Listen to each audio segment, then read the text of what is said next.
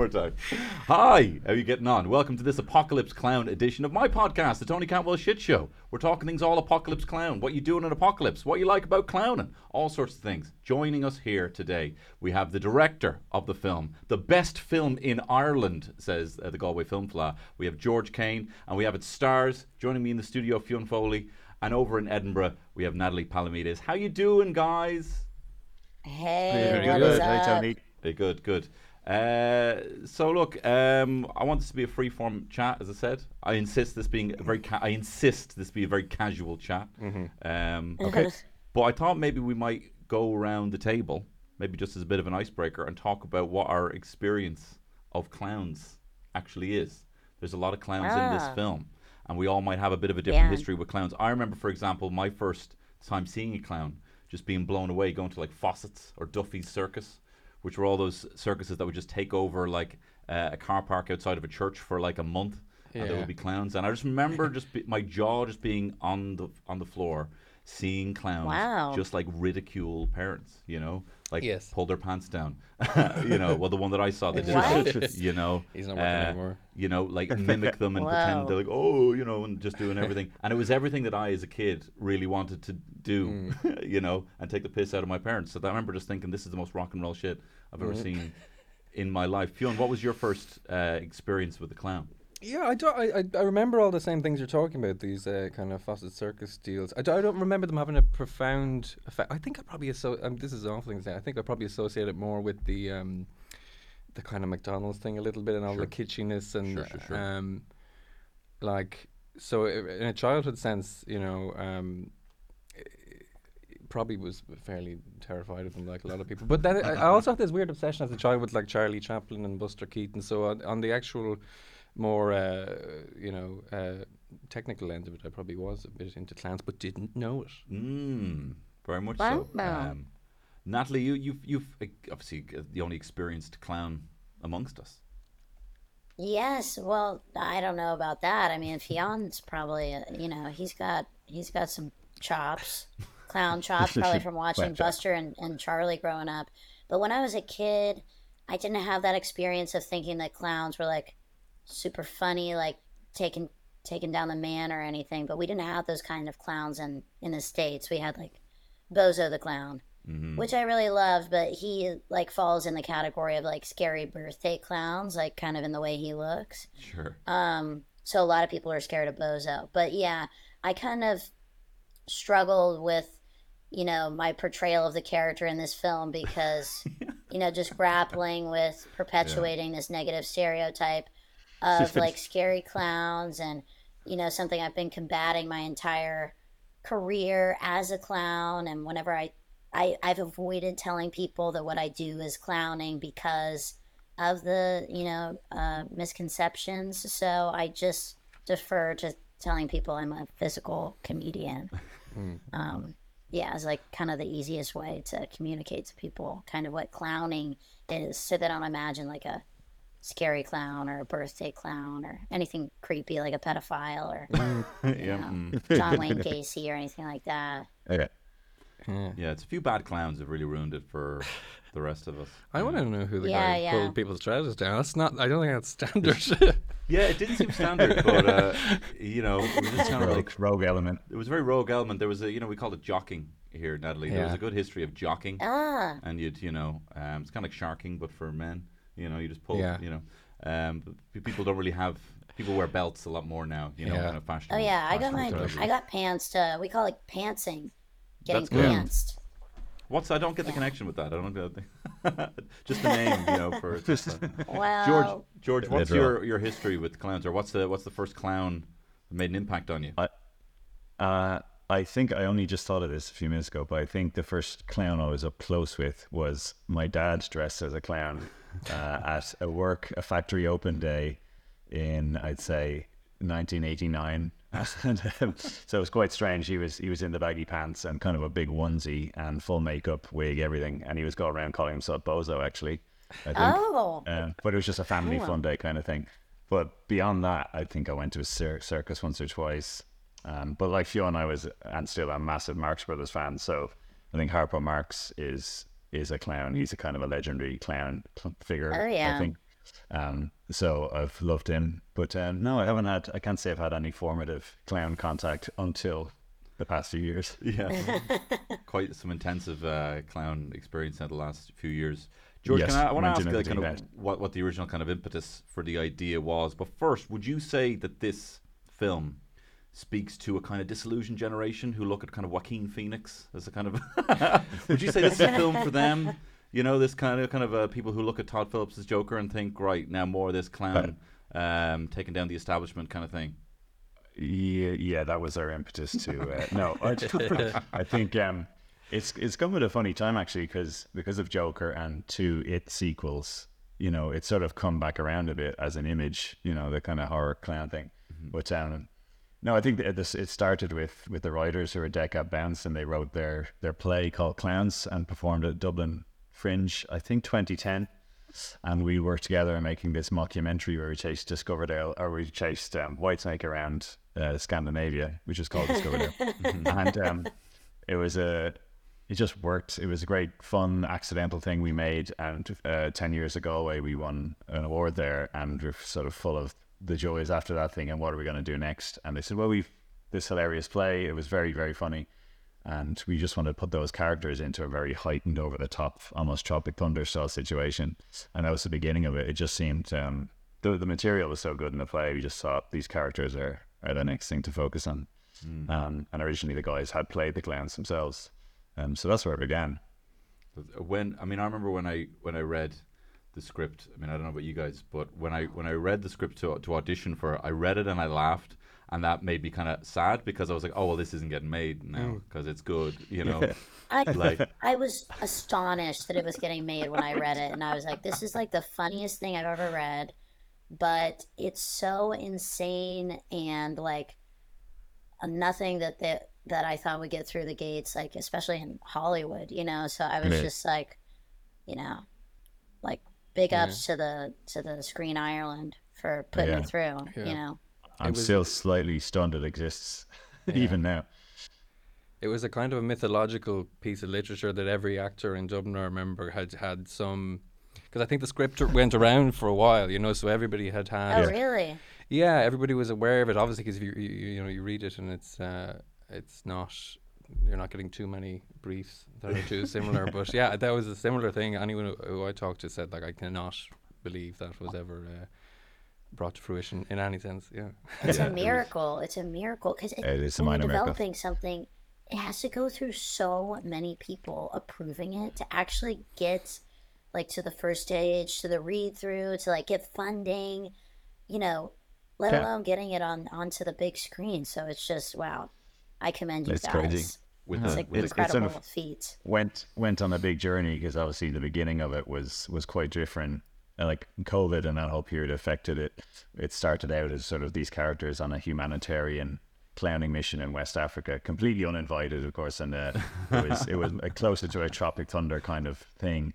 And we got close to that at one point, but then once we hit COVID and filming abroad, and it's an ambitious, tricky comedy to put together.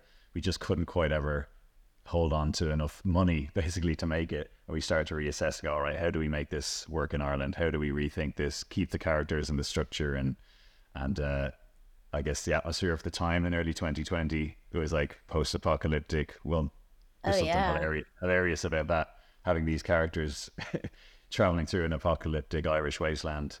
Was too good. And then we just brought it back to Screen Ireland, say, we've rethought it, this is what we're going to try and do. And they just went, yeah, crack on. Wow. So Big ups God to bless them. them. Bless them. Yeah. Yeah. Seriously. And the fact that they didn't ask you to, can we remove the clown pedo set piece? Yeah. Or just rename because it isn't what it sounds, which is the whole gag, but it isn't what it sounds. It's really amazing how much they support artists in your country. Yeah. Like it's really commendable. Yeah. We had a huge freedom. That was the fun thing. I kind of feel like, having watched it, with crowds and things, thinking I may never get this again. The amount of freedom we had to make this without interference or massive interference, but also to make it with friends as well. Make it so close to my hometown. It's like a very unlikely combination of events, and this is the result. So, I just feel very lucky to have had the chance to do it. But it's very idiosyncratic, it exists. We thought it was funny. We got the chance to make it, and hopefully there'll be a lot of people out there agree. I mean, so far there is. I mean, obviously the best film ever in Irish history award, Wow. stands to it. That, but I mean, even I think it was so weird. Like it was my first day of shooting, and we were all in the woods shooting the kind of the festival, and it was this is just because I'm so green to like big productions that it was only when like the breakfast was there and I was like, oh my god, it's like sausages and rashers and all here, like, And they're not props. and like this is legit, and I'm like, it was only there, I was like, oh, this is the scale, it's here as a breakfast on a plate here. I realized like, oh, like they are making it. Like they wouldn't have brought the caterer in. This is huge. It's not just granola bars. But We're even through the looking glass here. I'm sure we all have experience in things that we've made and really got to practically greenlit and shot, and then it's been taken away. So yeah, it is just still amazing. Like Fionn, I know I heard from Ronan Carey that you once tried to commission a sitcom based around Cuchulainn for T.G. Cahir, and your opening gambit was asking them for €1 million. Oh man, I believe Ronan. I think we're all probably a bit green. That's the last thing I thought would be brought up.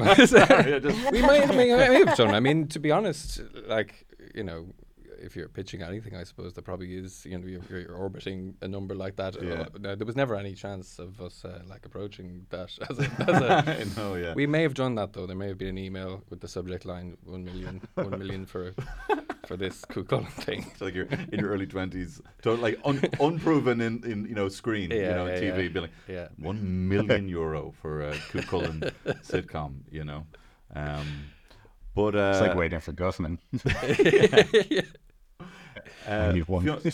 Fionn, how did you? You're obviously a very accomplished theatre actor. You're a very accomplished actor and writer and composer. How did you kind of, obviously you've a love of kind of kind of early kind of slapstick and silent comedians. But how did you actually prepare for your role as a clown? Well, did you allow yourself a time to kind of feed yourself inputs of clowning? Yeah, well, I mean, I would start by saying I did 4 years of theatre and drama studies in Trinity, which made this whole thing of being a wanker not much of a stretch, So there was kind of there was fertile soil for who Pepe is. But no, I mean, there's lovely bits of there's lovely physicality to the character, and in a way, had I known more about the actual, craft of clowning, I think that possibly would have taken away from it. Sure. The whole idea is that he kind of is in love with the idea of the status of being a clown, and like the kind of the craftsmanship and the idea that people would have a very high opinion of him with none of the actual groundwork. So it was fun to kind of lean into having this big physicality grounded in nothing. Do you know what I mean? So and that is I suppose it's like pretty much everyone who's gone to Goliath for like a month clowning workshop. It's like Goliath, except no one was there with a gong telling me to stop. So did you go to Goliath, Natalie? Did you have an experience with that? I didn't, but I got to meet him at a roundtable discussion about clown with Chelsea and Hillary Clinton. Oh yeah, this was insane. So you sat down with the Clintons to talk clowning. I thought that was a bit because I didn't really know you, and I was like, that's Natalie's whole thing. She just makes up kind of weird, crazy lies, and most surreal thing I've ever done. What's his presence like? Because we know, I mean, Camille did clowning. Camille Ross, is it? She went to Goliath, and I think Natalie. Corey from Business Casual. He went to Goliath. I love Corey. He's great. A lot of my friends went to. Shout out to Business Casual, Corey Peterlane. A lot of my friends went to Goliath, but his presence is like, sweet and warm, but he just like puts up a tough exterior. He's like a grumpy old, lovable French asshole. Yeah. Kind of, he kept telling me I was a naughty girl. I could tell I was a very naughty girl, and he kept like, and like insinuating that I was fucking my clown teachers and stuff like that. But oh, that's funny. Not all false, I suppose. Man for the moment. Yeah, I kind of Yeah, but picture he it did being that like, like while we were filming. So, oh really? what were you saying? No, I kind of Yeah. picture it like, almost like Wolf of Wall Street, like sell me this pen, but it's kind of like Yeah. make me laugh with this pen, Yeah. That's how I kind of Oh, view it. right. That it's kind of like, I mean, yeah, that is like what happens in clown class. Like they'll like some exercises are like they'll give you a prop and you have to like make us laugh. Or like the hardest clown exercise is when you have to come out with nothing and the challenge is just to make us laugh. what was the worst prop make us laugh thing that you've ever done? The Oh, least I mean, it's usually successful. something very simple, or like you could like, yeah, it could be like a pen. Um, I'm trying to think. One time when I was playing like a hairstylist, like a pair of scissors. I mean, I just bombed. I mean, it's so easy to like bomb or flop in clown class because like it's just really, really hard. Like I feel like I'm actually a terrible clown. It's so funny that people think that I'm like whatever, like a well accomplished clown because I absolutely suck in class. You know, I tell people that like, my friends Vigo Venn or Julia Massley are like pure clowns. Or like if anybody's at the Edinburgh Fringe right now, Furioso by my friend Pio tour, um, which I forget. It's at the Laughing Horse venue, but that's like a pure clown show, and it was like one of the best shows I've ever seen at the festival. Shout out! I don't know when this is coming out. Anyway, Next Tuesday. Yeah, so yeah. but yeah, I struggle with like being called a clown because I do wear like a mask as a character, but whatever. It's like so pretentious of me to like get that way about like being precious about like what clown is. I just want people to respect the art. And it's like you should know the rules if you're going to break them. I feel Yeah. like a lot of people have gotten sloppy with clown in the LA scene. A lot of sloppy clowns around. Yeah, myself included. Myself included. Yeah. I feel like when I find out some people have like studied clowning, it's just like, oh, like that makes sense. It's like they have an extra kind of confidence tool in their arsenal. It's like when you find Yeah. out someone is actually like a Protestant, and you're like, oh, I get it. That's Like, what that's about. it's like, oh, like your parents were like, go for it, do it, and that's the kind of the difference. You find that they have confidence coming out of clown school? I feel like it usually breaks people. Well, just more so, maybe just like they're like kind of maybe like POW prisoners being like, I don't have any yeah. bamboo in my nails right now, so I'm pretty good. Yeah. Um, That's accurate. That's accurate. George, did you have to do any kind of deep diving? Because I mean, it's probably down to the Dead Cat Bounce guys, but even when the attention to detail, even with walking into the makeup trailer every day and seeing it just plastered with so many different variations, of clowns across Yeah. the years. Some more stereotypical that we're trying to break free of. Natalie, and props for mentioning that up top. But did you have to do any kind of deep dive and kind of really kind of watch a lot of clowns getting into this? It was more looking at. I mean, on paper there was already like 4 different types of clown in it, and that naturally set ascension in certain directions. But just the makeup looks were going to be so important for everybody because they were wearing them throughout the majority of the film, and I felt potentially because people's aversion to clowns quite often that it could be a distancing thing to have people in full clown makeup all the time, and also it might get in the way of the comedy perversely, or this kind of comedy. It might start to feel too wacky. So I kind of thought a lot about that, and David Earl plays Bobo, and he's quite minimal hobo style clown. There's Emmett Kelly is a famous clown. That's his look, but it's a very minimal version of it. So he's given up. He doesn't care anymore. Plus, I didn't want it to obscure David too much. And then with Natalie was kind of the other end of the scale where we don't know. It's like she is just this. Funzo is this character and has almost never been anything else. She hasn't taken the makeup off in years. The nose has come off in years. She sleeps in those clothes. She's made the clothes herself from stuff she found. Just wanted to be this. Funzo is just Funzo, and there is no one else at first. So that was playing on the it thing, the scary clown thing. And then Fionn with Pepe we had this Belgian makeup team, and we knew we didn't want to do the obvious mime thing. But they came up with this very striking blue-haired look that seemed way too much at first. And then We thought, actually, let's go with it. Like, if there's something interesting here, and then we put on Fionn just to try it, and I was like, oh, it's perfect. And Fionn had an excellent facial hair at the time as well. I So we looked kind like a Dickensian pederast just by coincidence. They said, that's our guy. That's a guy. But it was primarily that, just having 4 very different looks, very different styles and costumes, and trying to link it to genuine clown history in some way. You know, it's not just arbitrary thing. You know, Ivan Kay is the great Alfonso, so he's much more circus ringmaster kind of, you know, alpha serious clown. So that was it. But I didn't spend too much time, you know, looking at the history. And I know you're asking the questions, Tony, but Yeah. I'm curious, like, how close are the characters in the movie to what they were in the original play?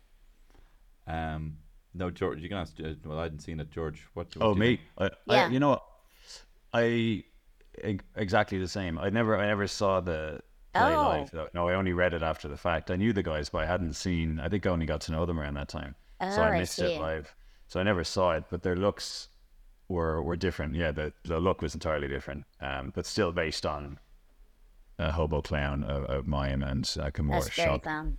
Yeah, Shock is that's clown. great. So the looks were unique to the film, but the characters were very much what they are, except Funzo is male. Oh, right. Yeah. Fionn, had you grown your mustache for Tonic for when you were doing Tonic? Yeah, exactly. And I just kind of weirdly, I got used to it for a while. It was very shocking. Like, it was one of these kind of, I think they call it a Van Eyck. So Yeah. it's like, yeah, I've obviously heard a lot more derogatory names for it since then, but that's the technical thing. So by good fortune, anyway, it seemed to work for that, and subsequently very little else, of course. But yeah, it's a bit of a vibe. You were writing and performing Tonic, which was kind of, it was, you know, which was an outdoor performance based in the future, based in a kind of also a kind of post-apocalyptic kind of setting. Yeah, weirdly kind of similar. And I mean, but there is a kind of a zeitgeist thing sometimes, I think, where people are kind of, there are just things that people feel kind of compelled to comment on in different ways. But yeah, no, Tonic is a kind of a medicine show musical with kind of similar steampunky kind of vibes in the Midlands when everything's gone tits up in 2047. So yeah, it was a nice ramp into an even Oh, more that's insane sick. I apocalypse. wish I could see that. Yeah, we'll Wait, Fionn, that's Yeah. not a typical look for you. I met you this like thing. that, so I No, just- that couldn't be a The typical look. mustache? I don't think you I get thought away with that as a was your typical look. Huh? I have a lot of friends who that's their typical look. Oh, curly really? mustache. Well, you're in LA. Yeah. I'm in the Liberties. Yeah. You'd be I want fine- to you'd walk be fine home in safely London. at night. Has anyone ever shouted anything at your mustache? Wow. Did you ever get Yeah, well, Selick, all right, Son Thompson. no, that'd be far too creative. No, people. I notice people feel obliged to kind of air guitar at you. Oh, Yeah, really? and just Really? you know, in a kind of Really? just a. I can't think of anyone it that maybe doesn't look Frank like rock Zappa and with roll. that. They're hardly making a Frank Zappa reference in Yeah. the Liberties, but they're just. It's always rock. You're a rocker. Yeah. hippie. It's always Sing us just a song. Yeah, I was Go called. on. I still get I hippie. feel like you look more like a man that has crawled out of an organ, and not like a rather organ? than like a rock star. Yeah, I don't know. I it's would more musical. like play air piano at you or something. Maybe it's just a comment on my general aura, or the rest of my appearance. Who knows? Yeah, You probably get I guess Plune and so. stuff shouted a lot at you. I do. Yeah. I do. My namesake. My Yeah. my viral video, Natalie, that I had was I said the name, a funny name called Plune. Plune. I make up a load of. So should I Made look up. this up right now and watch it? Yeah, you can. Yeah, well, no, you're not right now. Splice it in. And Plon. I don't know. I don't know if the gain is ready for how loud your laughs are going to be. So you might kind of peak the sound. Wait, what should I look up? Plon. I mean, you Plune? probably could. You probably can get there just by typing in Plune. But Are you serious? To be fair, there's been a lot I typed more in Plune cultural Tony, and ones it said since. it looks like there aren't any great matches for your search. It's been scrubbed. I'm just kidding. are you on This Ask guy. Jeeves? Did you ask Jeeves for that? So, Georgie, Okay. are you saying that the post-apocalyptic thing was a pivot just in the last couple of years, like since COVID? Yes, yeah, about 3.5 years was a pivot. But yeah, I think as a premise, you're like, I don't know, that sounds mental. And then we kind of looked at the script and realized I'd say a good 60-70% of it could still carry over. So we had all this great material that could still work. But we just thought, I've never seen that before. Nobody's ever made something like this in Ireland that we could tell. And it just sort of worked. And we were like, all right, let's commit to this. And it seemed more achievable. And it meant we could sneak in some 2020 lockdown kind of humor and references. And it seemed more resonant in some way than what we had planned before. Is there any kind of movies that you pulled from for inspiration on the look of a kind of post-apocalyptic kind of movie? A little bit, yeah. I mean, we kind of looked at, Mad Max is an obvious reference, the kind of wastelands and things like that. But I looked at things, because you wanted to do some of the cliches of it, so things like, The Book of Eli with Denzel Washington, and anything that's just over the top dystopian, like The Road even. We're just finding ways to kind of bring that out of, but they're all quite bleak, cool. Obviously. But then there's Zombieland, so if you look at Zombieland, they're traveling across a deserted version of America, so there's a bit of that in there as well. Tropic Thunder was a reference visually as well. That was kind of it really, but also trying to figure out how we could do a cross-country dystopian Ireland without going more than 30 miles from central Kildare. That old chestnut. That was the challenge. Yeah. That was the challenge. Well, you got the bog. All you need is the bog. The bog of Allen. You missed that, Tony. No, the pleasures of the central. Actually, our main poster that's in cinemas at the moment is the three clowns kind of wandering through the bog of Allen in Kildare. A scene that started in the African savannah, and then at one point we thought maybe we'll do it. Maybe we'll do it in the Burren. No, we can't go to the Burren. Okay, how can we find the Burren in the middle of Kildare? And then the bog of Allen existed, and it's crazy. It's just so infinite, squishy. Desolate, and squishy. Yeah, but, it worked for us, but I didn't know the place existed. I grew up in Selbridge, so like Donadee, Forest Park, where you were, Tony, and the bog, like it's all local stuff for me. Yeah, I mean it was. I have a question about the poster. Oh, go ahead. That's in cinemas. It looks like everything's set on fire. Do you think this is misleading at all? Well, there's a fair bit of fire in the movie. There is. Spoiler. Do you remember that movie Reign of Fire that was made in Ireland with Matthew McConaughey and Christian Bale? Yeah. The poster for that was like flames and dragons fighting helicopters over Big Ben at Parliament in London. That was not in the film. Are you serious? No, there were dragons, but there was no Big Ben and helicopter fights, and it's notorious. So once we kind of went over the top with the poster, like, is this a bit of a Reign of Fire, over-promising? But like, don't worry, the car's in it, the clowns are in it, there's fire in it. things are on fire. Yeah. Just not those things. I listened to Matthew McConaughey's audiobook, Greenland. Just the bog isn't on fire. Yes. But Matthew McConaughey said that to prepare for his role in Reign of Fire, he used to go out every night. He used to drink whiskey in the morning. Drink like a couple of shots of whiskey in the morning. And He's then such a fucking psycho. And then he would go out and like push cows over, like fuck up cows. Cow chipping. And he would like, and then he's like, but after I got kicked by my 8th and final cow, I decided this was not the best way of preparing for the role.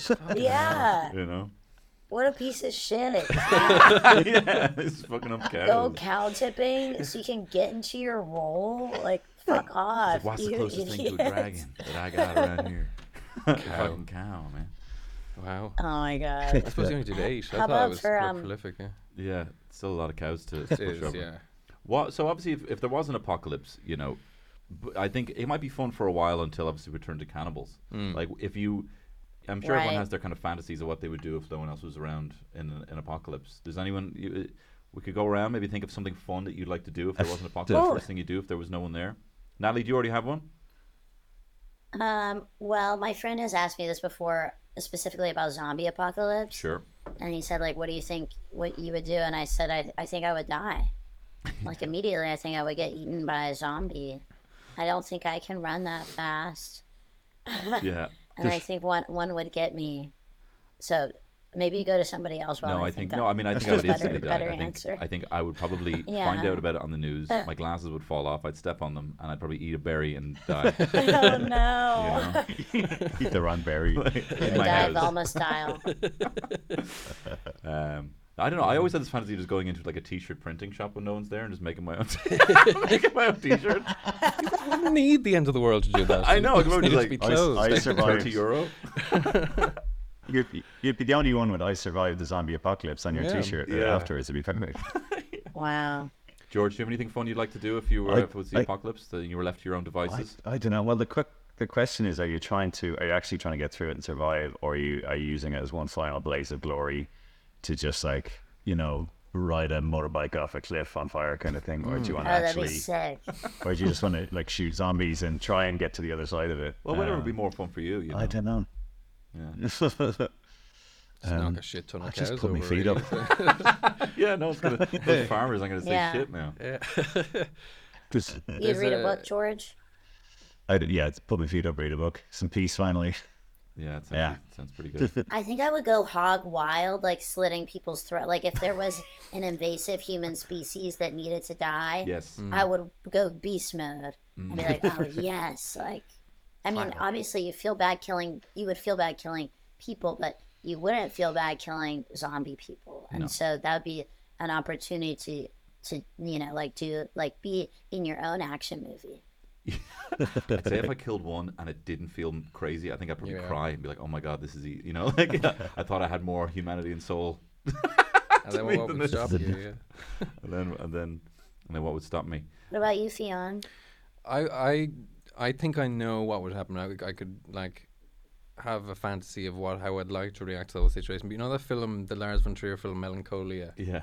And there's like a big planet that's coming towards the Earth, and everybody has different theories as if it's going to hit or pass and all this thing. And Kiefer Sutherland in it plays this guy that has a solution for everything and a rationale right up until like the 11th hour when the planet is there and he goes off and kills himself. That would be me. I would be trying to calm everyone, saying I saw this news article that said it's going to be fine, and then I just know, Yeah. So that's actually it's so funny because that Liam Neeson movie The Grey, where he's just like, it's like Alive, but the wolves are chasing them, and it's a great movie. I love it. But there's a bit where like, they're getting picked off one by one, and then eventually this guy who'd been the kind of loudmouth kind of guy, who had not really been taking it that seriously, had been laughing, saying, no skin off his nose kind of thing, gets to the point he just sits down a log, and Liam Neeson's like, "What are you doing? We gotta go." And he's all like, "I'm tired. No, I'm gonna let them take me." And I'm like, that'd be me like half an hour in, just gonna let them. Good to feel represented in film. Yeah, I'm just gonna let them take me. Natalie, I was curious about, because as I said before with the clowning thing, I probably should have brought it up then, but just with the kind of superpowers that I think some people have when they have that in their toolkit, are there any kind of principles that you implement, like fundamental principles that you implement even in day-to-day life or in performance, say that with your directing, The Amazing Banana Brothers? I mean, is there any kind of elements there that you would instill? Thanks for the shout out for Banana Brothers. 5 stars. Yeah, there's so many elements of clown that are just helpful in life. I think the one that is probably like the most universal and can help everybody out is that you find your success in failure. Ooh. Like, so your good material you find by failing on stage. And so like in clown, or like if you go to Goliath, he'll say like the flop is the most important part of clowning, like the flop, like when you're dying, when you're bombing on stage, because that's when you'll have an impulse to try to save it. So that's like where most clowning comes in, is like, what is your impulse to save the show here? And like that's usually when you find your most genius, or like when you find your gold idea, or your most genius idea. So I would say like I apply that in life by just like knowing that only good can come out of failure, and the real mistake is giving up after you fail. So the clown is always the optimist. Something they teach in clown classes is that your clown, or the clown, is the person in class who's always raising his hand, even though he's getting the answer wrong every single time. He's like, next question. Oh, I know. So just always remaining the optimist, I think, is important, even though you're the stupidest person in class. And something that I also love about clowning is the idea that stupidity is beautiful. So like something that us clowns all say to each other as a compliment is, "That was so stupid," or "That was so fucking dumb," and "You're such an idiot." It means like you're a genius, you're amazing, that was a brilliant bit. Like a note that I'll always give to Bill, like when he's doing Amazing Banana Brother. Well, I actually don't really have to give this note to Bill most of the time when I'm noting him, I'll say that was so stupid. Like, great, that was really really dumb. But like something that I could say to him if I wanted him to like work on a bit is like make that stupider. Like, how can you make that stupider? Or, but I guess like, yeah, yeah, yeah. That's it. Do you think, No, that's great. Natalie, is there a difference between stupid and silly? Are they the same thing? Yeah. I think stupid is more surprising to people because it's like your own specific way of like not being able to like fix the situation or achieve what you're trying to achieve. Whereas like silly just is kind of maybe like what birthday clowns do, like honking their nose or like just being silly. It's like kind of like cringy or like expected. Yeah. I think silliness is expected where stupidity is surprising. Good. That's Interesting. great. I got embroidered on a pillow. But I've never really thought about that before. That's just my That's great. Yeah. first thing off the top of my dome. Yeah. That's great. And one, I was curious as well because when I've seen you perform live, you've got great pacing. You know, like there's kind of never a dull moment. Is there any of that comes from clowning in terms of the pacing or the tension? You know, or does that maybe come from just experience of reading a room? I mean, well, a big part of clowning is that the audience is always there with you, and you're supposed to stay sensitive to the audience and always listen. There's an exercise that you do in beginning clown classes where one of your classmates will choose like a pose. They'll strike a pose, and you're behind the curtain and you don't see the pose that they're choosing. And when you come out from behind the curtain, you're supposed to guess like exactly how they were standing, like what position their arms were in, etc. And the class will clap as you get closer to the position, like a hot and cold kind of game, and you won't get any reaction if you're very far off. So it just teaches you to listen to like how the audience is reacting. And I think when you're in tune with the audience and listening if they're laughing or not, you know if you need to, you know, have an impulse, surprise them. So it's like, if they're really quiet, is that intentional? Or are you trying to build tension? And if it's not intentional, like what's your impulse and what are you going to do to try to save the audience from your excruciating performance? You know, how are you going to save them from how bad you're being, from boredom? Yeah. But it's really important for clowns to like be in tune with their audience and like recognize when they're losing it. Otherwise you're just I mean, you can see some really bad clowning in Edinburgh and Los Angeles and you'll know exactly what I'm talking about, and it's because they haven't learned to like listen yet. And they keep going on with their same bad bit that nobody's liking instead of adjusting and changing it.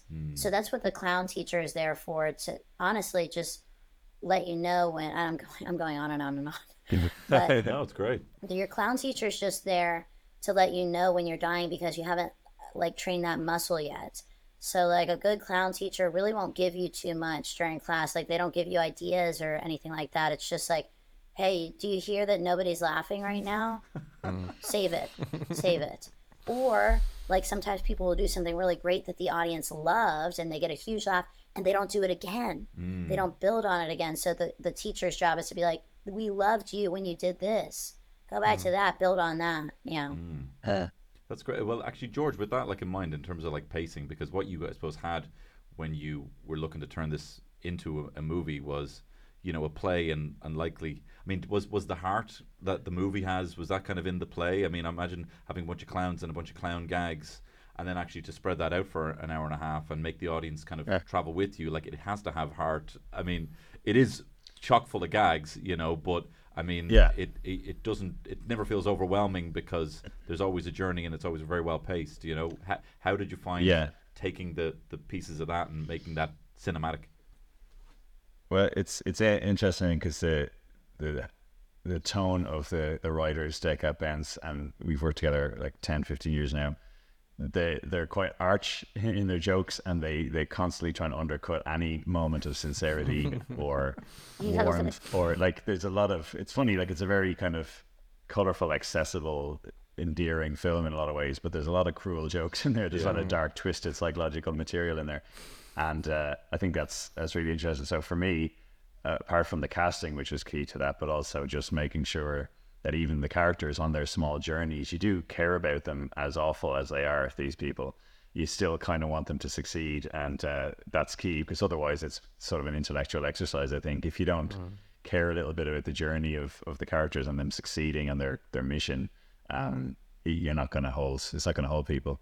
So my thing is to, as much as I love that kind of humor, is to make sure that sometimes you just lean into the hero moment. If you need a real hero moment, don't undercut it all the time. Sometimes you need that little payoff at the right story beats and the right moments in the script, to keep people holding on. But it's great to undercut it, because in this movie these characters learn nothing, and it's like it's like the Seinfeld no hugging, no learning thing, or the end. Again, I said Waiting for Guffman earlier, but that's something I always reference, because those characters have learned all the wrong lessons at the end of that movie. And I love that idea where you're like, no, you're going the wrong direction, despite everything you've been through. But they have grown in that they've become great friends. They've become their friends they made along the way. But I guess they believe in themselves more. And they've renewed their dreams. Whether or not they're the right dreams to have is another question. But so it ends on a strange up note that's also kind of bleak at the same time. So yeah, that was part of me. I guess my influence on the script to some degree would have been that. But I do think it's very well balanced like that, because it's balanced, I think, in the right way, where it does lean into the joke more. And I think we've probably seen a lot of scripts, comedies, supposed comedies, being published in or being made in Ireland that are leaning more into the dramedy kind of side of things, and actual comedy. I think that's probably the main reason that I thought this is never getting made, because there's a couple of jokes on every page, and it isn't, it isn't a dramedy. It isn't like someone moves back from London and their friends are alcoholics. There's, do you think? I think there's some of a broad trend in that, though, in comedy across Ireland, England, UK, and America as well, is that people need a sort of a core issue or social issue as part to it now, or it's like got a strong emotional sadcom kind of thing to it. The out and out just joke comedy is very rare. Like there's some TV shows that do it. Arrested Development was a while ago now, but that kind of show doesn't seem to be as popular for commissioners and people anymore. And you look at Hollywood comedies. Yeah. People love it. But think the past 10, 15 years, 20 years, Hollywood comedies, like your Anchormans and things like that, are incredibly silly, and Zoolander stuff, but they're thin on the ground these days. Yeah. And all the top 10, 20 comedies of all time in all those polls are always things like The Jerk and even Life of Brian and Mel Brooks stuff. And they're the things that seem to last, but there's a different Naked Gun. But the attitude or the appetite for that stuff is still out there, I think. But people don't take a chance on it for some reason. I don't know why. And I feel that's where this sits in the tradition of those out and out ridiculous, fast, silly, joke packed. It's just about a fun time and laughter, and there's heart in it and all the important things. But I miss that, and I miss seeing those films in a room of 200 people at a cinema and hearing everybody crack up. Like, it's so rare these days. I guess because people watch it on streaming now. But that's my dream for this, is that people just go and just give in to the nonsense and have a great time. I think that was a great pitch, shouldn't it? It's set a precedent. I mean, there is no kind of precursor to, I think, a film like this in an Irish context. I always wonder, is it, and maybe it's the same everywhere, but it feels like maybe the elements of film and TV are kind of not bridged with stuff like theatre, with clowning, with comedy in Ireland as much as they maybe are elsewhere, and therefore you get storylines or concepts that are inherently filmic and inherently dramatic and narrative, whereas something like this and an awful lot else, the engine for the whole thing is the comedy and the style and the fantasticalness of it. So yeah, hopefully, I mean, I think this is something that'll hopefully be a catalyst for sequels, if nothing else. Yeah. Have you thought about that? I hope, you want more. Have we thought about sequels? Yeah. Of course. Of course. You're just like, I do genuinely, I don't know what the plans will be, but I think these characters can definitely run and run. It's just a really excellent trio, and yeah, it'd be great to do more with it. And I think a lot of the stuff we kind of left behind with the old version of the movie I still think it's hilarious. And, I don't think we want to say goodbye to him just yet. That's great. That'd be fun. It would. Maybe TV. Maybe he lives on TV. Well, you look at the Young Offenders, had a great run in cinemas, and then what's series 5 now? Series 4 or 5? Yeah. It's still going, yeah. So they're shooting I think at the moment. So it's an idea. I'll get onto TG Carr and just $1 million, please. 750,000. I'm so sorry about the million. 750,000 for this. I was hacked. I was picturing you walking into TG Carr like James Cameron, a story about aliens. Where he walked into a studio, wrote the word alien on a whiteboard. Yeah. And then he turned around and wrote an S at the end and drew a line down the middle of it. Like and a that was dollar his sign. pitch. Aliens with a dollar sign. Look at him now. And that was you and Genius, TG Carr. actually. Yeah, look at him now, smug about the horrors of deep diving. That's his latest I thing. told you all it was going to happen. It is insane how everyone after that was all like, do you know there was 3 different types of material in that sub? Be like, what are you, fucking some nautical engineer? Everyone thinks they know. It's grim. George, where are people going to be able to see the film? Obviously, it's going to be released September 1st in Irish cinemas. Yes, September 1st, Irish cinemas. The list is still adding up at the moment, but it'll be in Dublin, the IFI and the Lighthouse, and like movies at Dundrum and that kind of chain of cinemas and beyond. It could be playing in Belfast as well at the Odeon. They're still being confirmed as well, but it'll be most places. So if you fancy it, start looking it up, and there'll be some advance tickets I think coming out in like a week beforehand. But it'll be around. And also, if you like the idea of there being a comedy that has jokes in it, like jokes in it, actual jokes, and you want to support that and set a precedent, maybe turn the tide forever on comedy. Who knows? Who's to say? Who's to say? Yeah. But it could happen. It may change the world. And Tony, I will say, Tony is hilarious in it. So if you like Tony, come see it. Thank you very much. Yeah. I kept quoting Tony's line's my favorite line in the whole movie, and I continuously quote it still to this day, as I did on set every time I saw Tony. Go on, do your South County Dublin accent there. I don't wanna spoil it. Okay, fair. Is it in the trailer? There's some shock it's not from me. This is our boutique festival. And we are not afraid. Hey. How'd I do? So Natalie, you're currently directing The Amazing Banana Brothers, and you have a work in progress in Edinburgh. Would you like to give that a plug?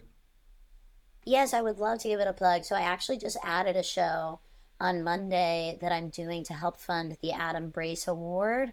It's honoring my late friend and mentor, Adam Brace, who was a very interwoven and important director here in Edinburgh and in London. He directed many, many comedians' shows and plays. And so we're all getting together and putting some funds together for an award in his name. So the show I'm doing on Monday at Monkey Barrel in Hive 1 at 1905 at 1905 is called We're Work in Progress, WEER. And then I'm doing shows Thursday through Sunday with Lucy Pearman, and we're each doing a half an hour of work in progress. So if you can't make it to the hour on Monday, come see me and Lucy Thursday through Sunday, also at Monkey Barrel in Hive 1 at noon. Thank you. Very cool. Letting me Very plug cool. that. Fionn, when can we see your short film that premiered at the Fla? It's doing the rounds, hopefully. It's in the Aesthetica Film Festival in York, if anyone's listening from there.